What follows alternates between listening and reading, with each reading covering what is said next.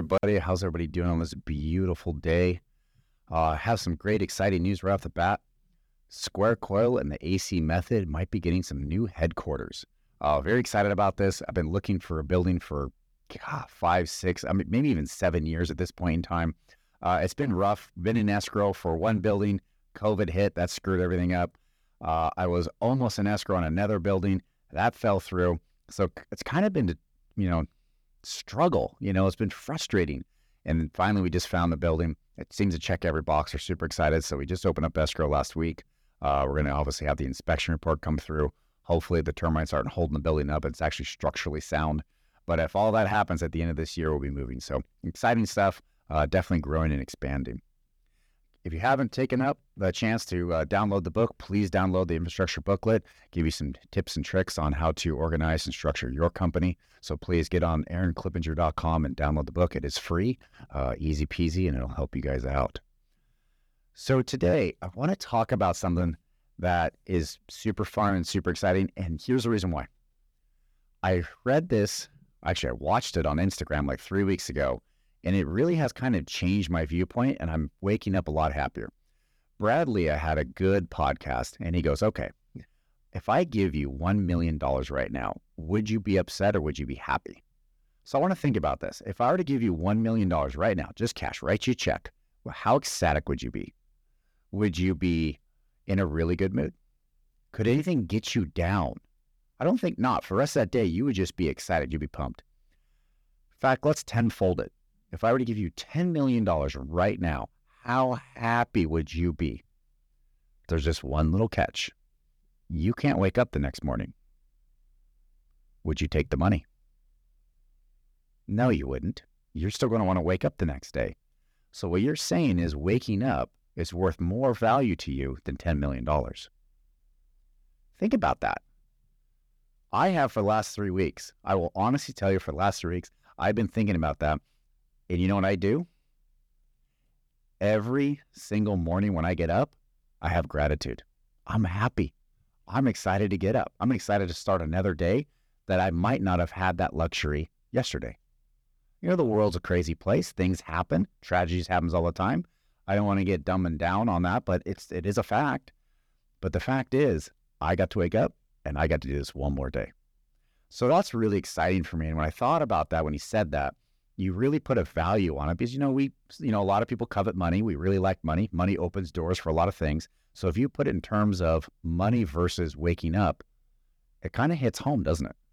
You're kind of like, wow, I would rather wake up versus $10 million. So I loved his viewpoint on that. And I really want to talk about that personality change and that infectious personality, because what I thought over the last 3 weeks, while I'm waking up and I'm happier and I'm happier and I'm happier, my family that I wake up with is happier.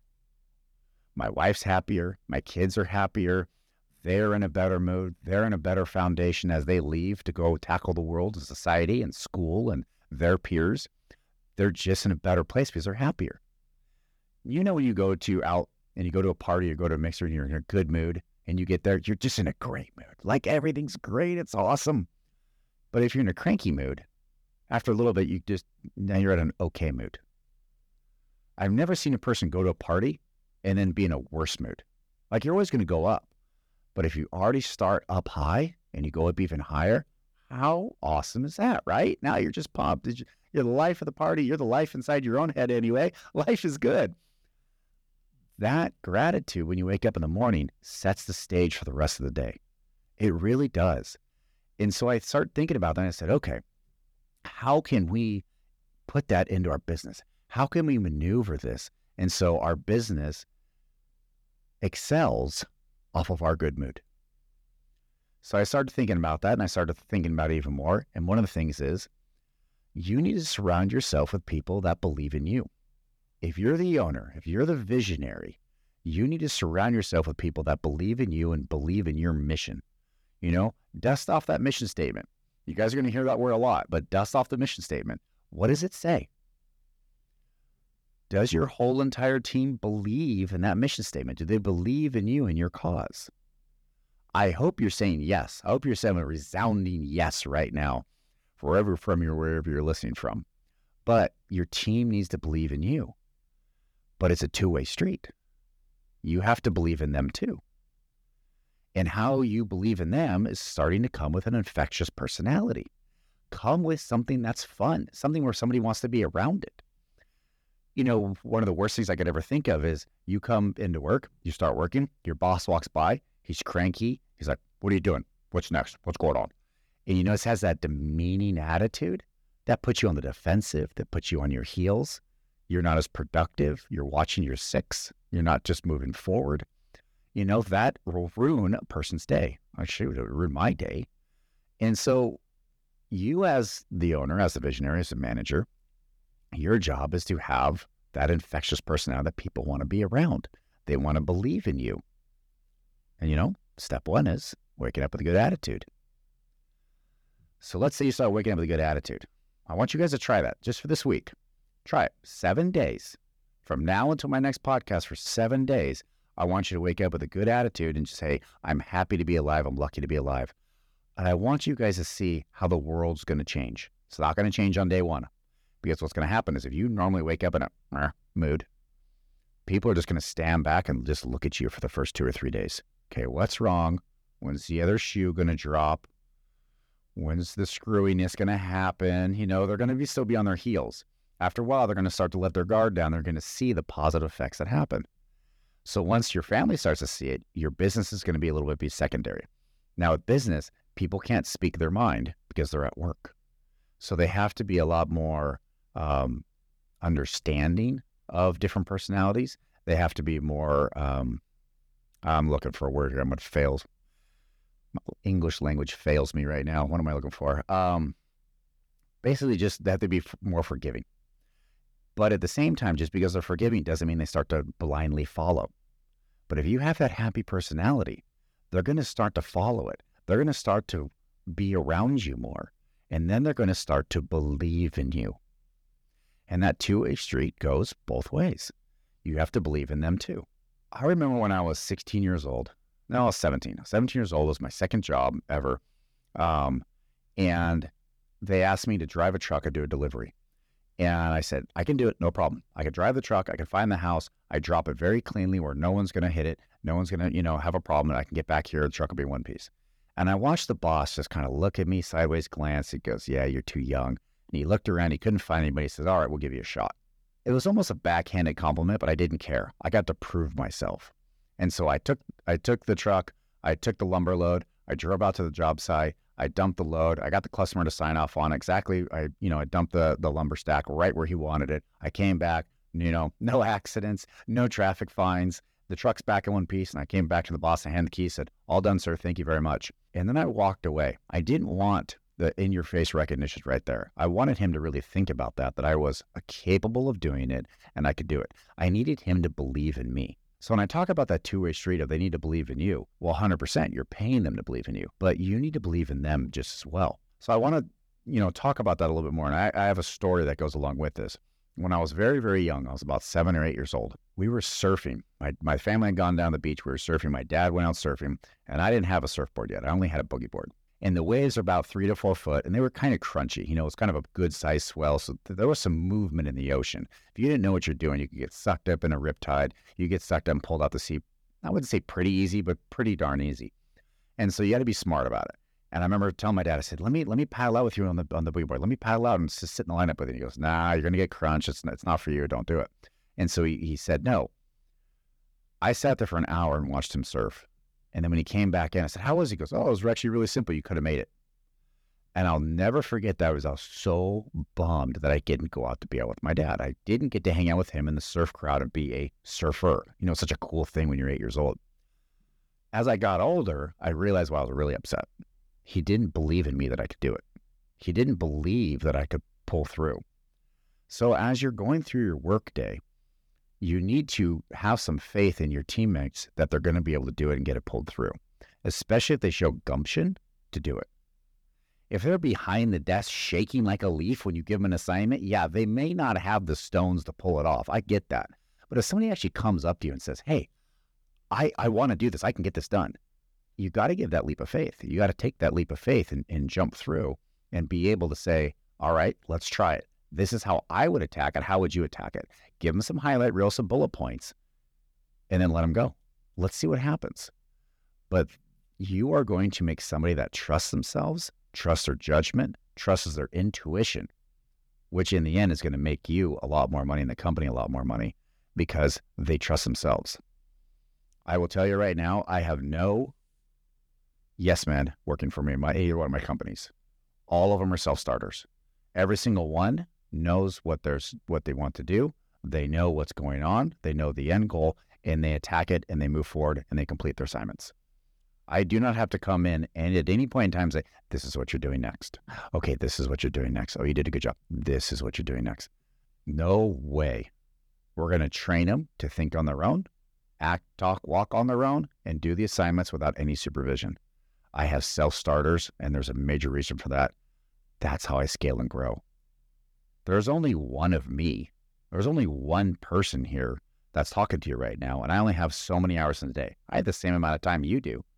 But if it's sucked up by a bunch of taskmasters, there's no way I'm going to be able to get anything done because I'm constantly following them around. It'd probably be easier in the end if I just did the work myself, in all honesty. So I need to have self-starters.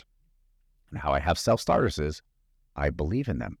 So it is a circle, and you got to make sure that you're feeding that circle so it constantly is evolving and spinning around, because that's how you're going to grow and scale your companies. What do we call that? I call it culture. That's the culture of a company. That's exactly what we're trying to do here, right?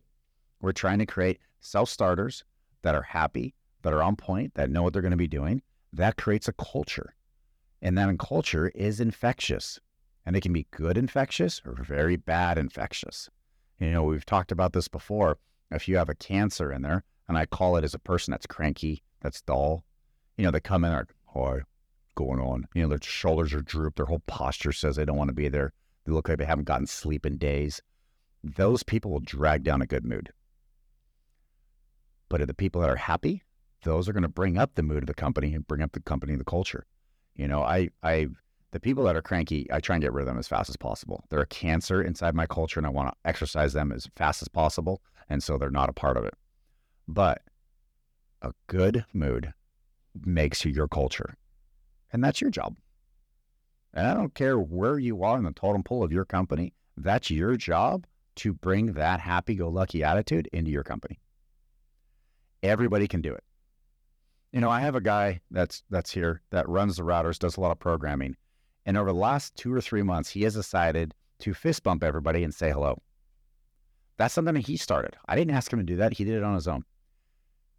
I'm happy when he comes to me. I make sure I find him and say hi to him and fist bump him back and say hello and see what's going on. That's a positive, infectious personality right there. That's somebody that you can build a company around because they want to get something done. They're happy to be here and they're moving forward.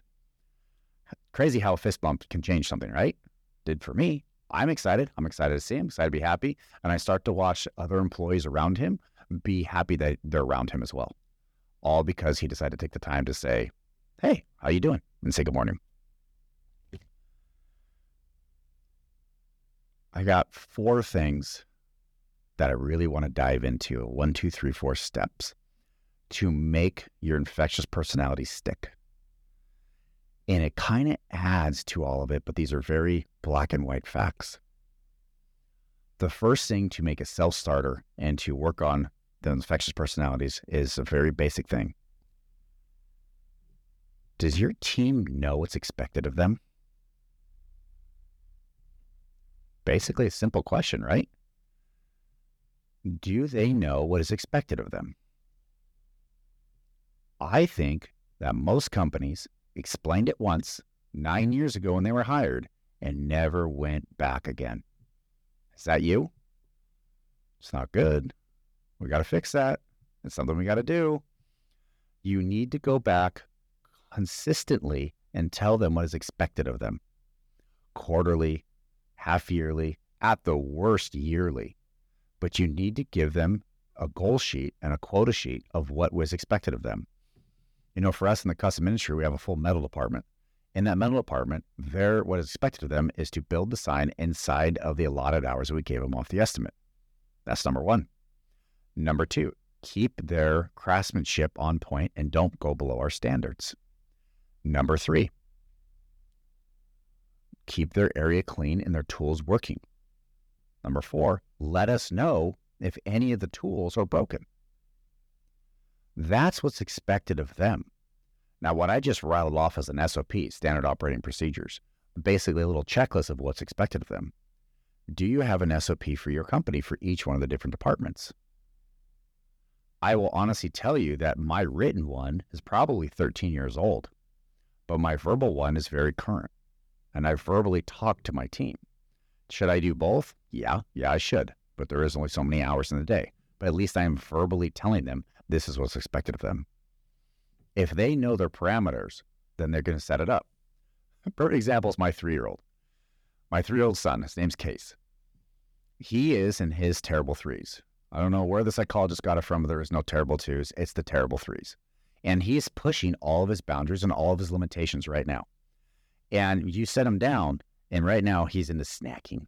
Oh, he loves his snacks. His crackers, his cookies, his chips. If it's guacamole, oh, he's got to have it. You know, he's got little crackers, and he snacks the whole time. So when dinner comes, guess who's not hungry? And he'll sit there and whine and cry. Now, we do the best to take the snacks away an hour before dinner, so he does have a little bit of an appetite, but even then it holds him over, and so he fights. So the whole rest of the family's done in 15 minutes. Case is 40 minutes before he's done eating his meal. Painful as hell. But he's going to eat his meal. Why? Because that's a boundary of you eat your entire meal, you eat your entire plate before you get off the table. I'm not going to lie, we didn't evolve that much since 3 years old. We're still pushing our boundaries. What can we get away with? What can we not do and still get the reward that we wanted at the end? At some level, all humans are like that. If I stay in my PJs all day today, can I still get all my assignments done? You know, we think in those terms. It's the same thing. So if you guys say what's expected of you, and you keep telling them what's expected of them, they have a better chance for success. And they have a better chance. And now when you have your parameters around you, you know your lines, what not to cross, you're actually a lot happier.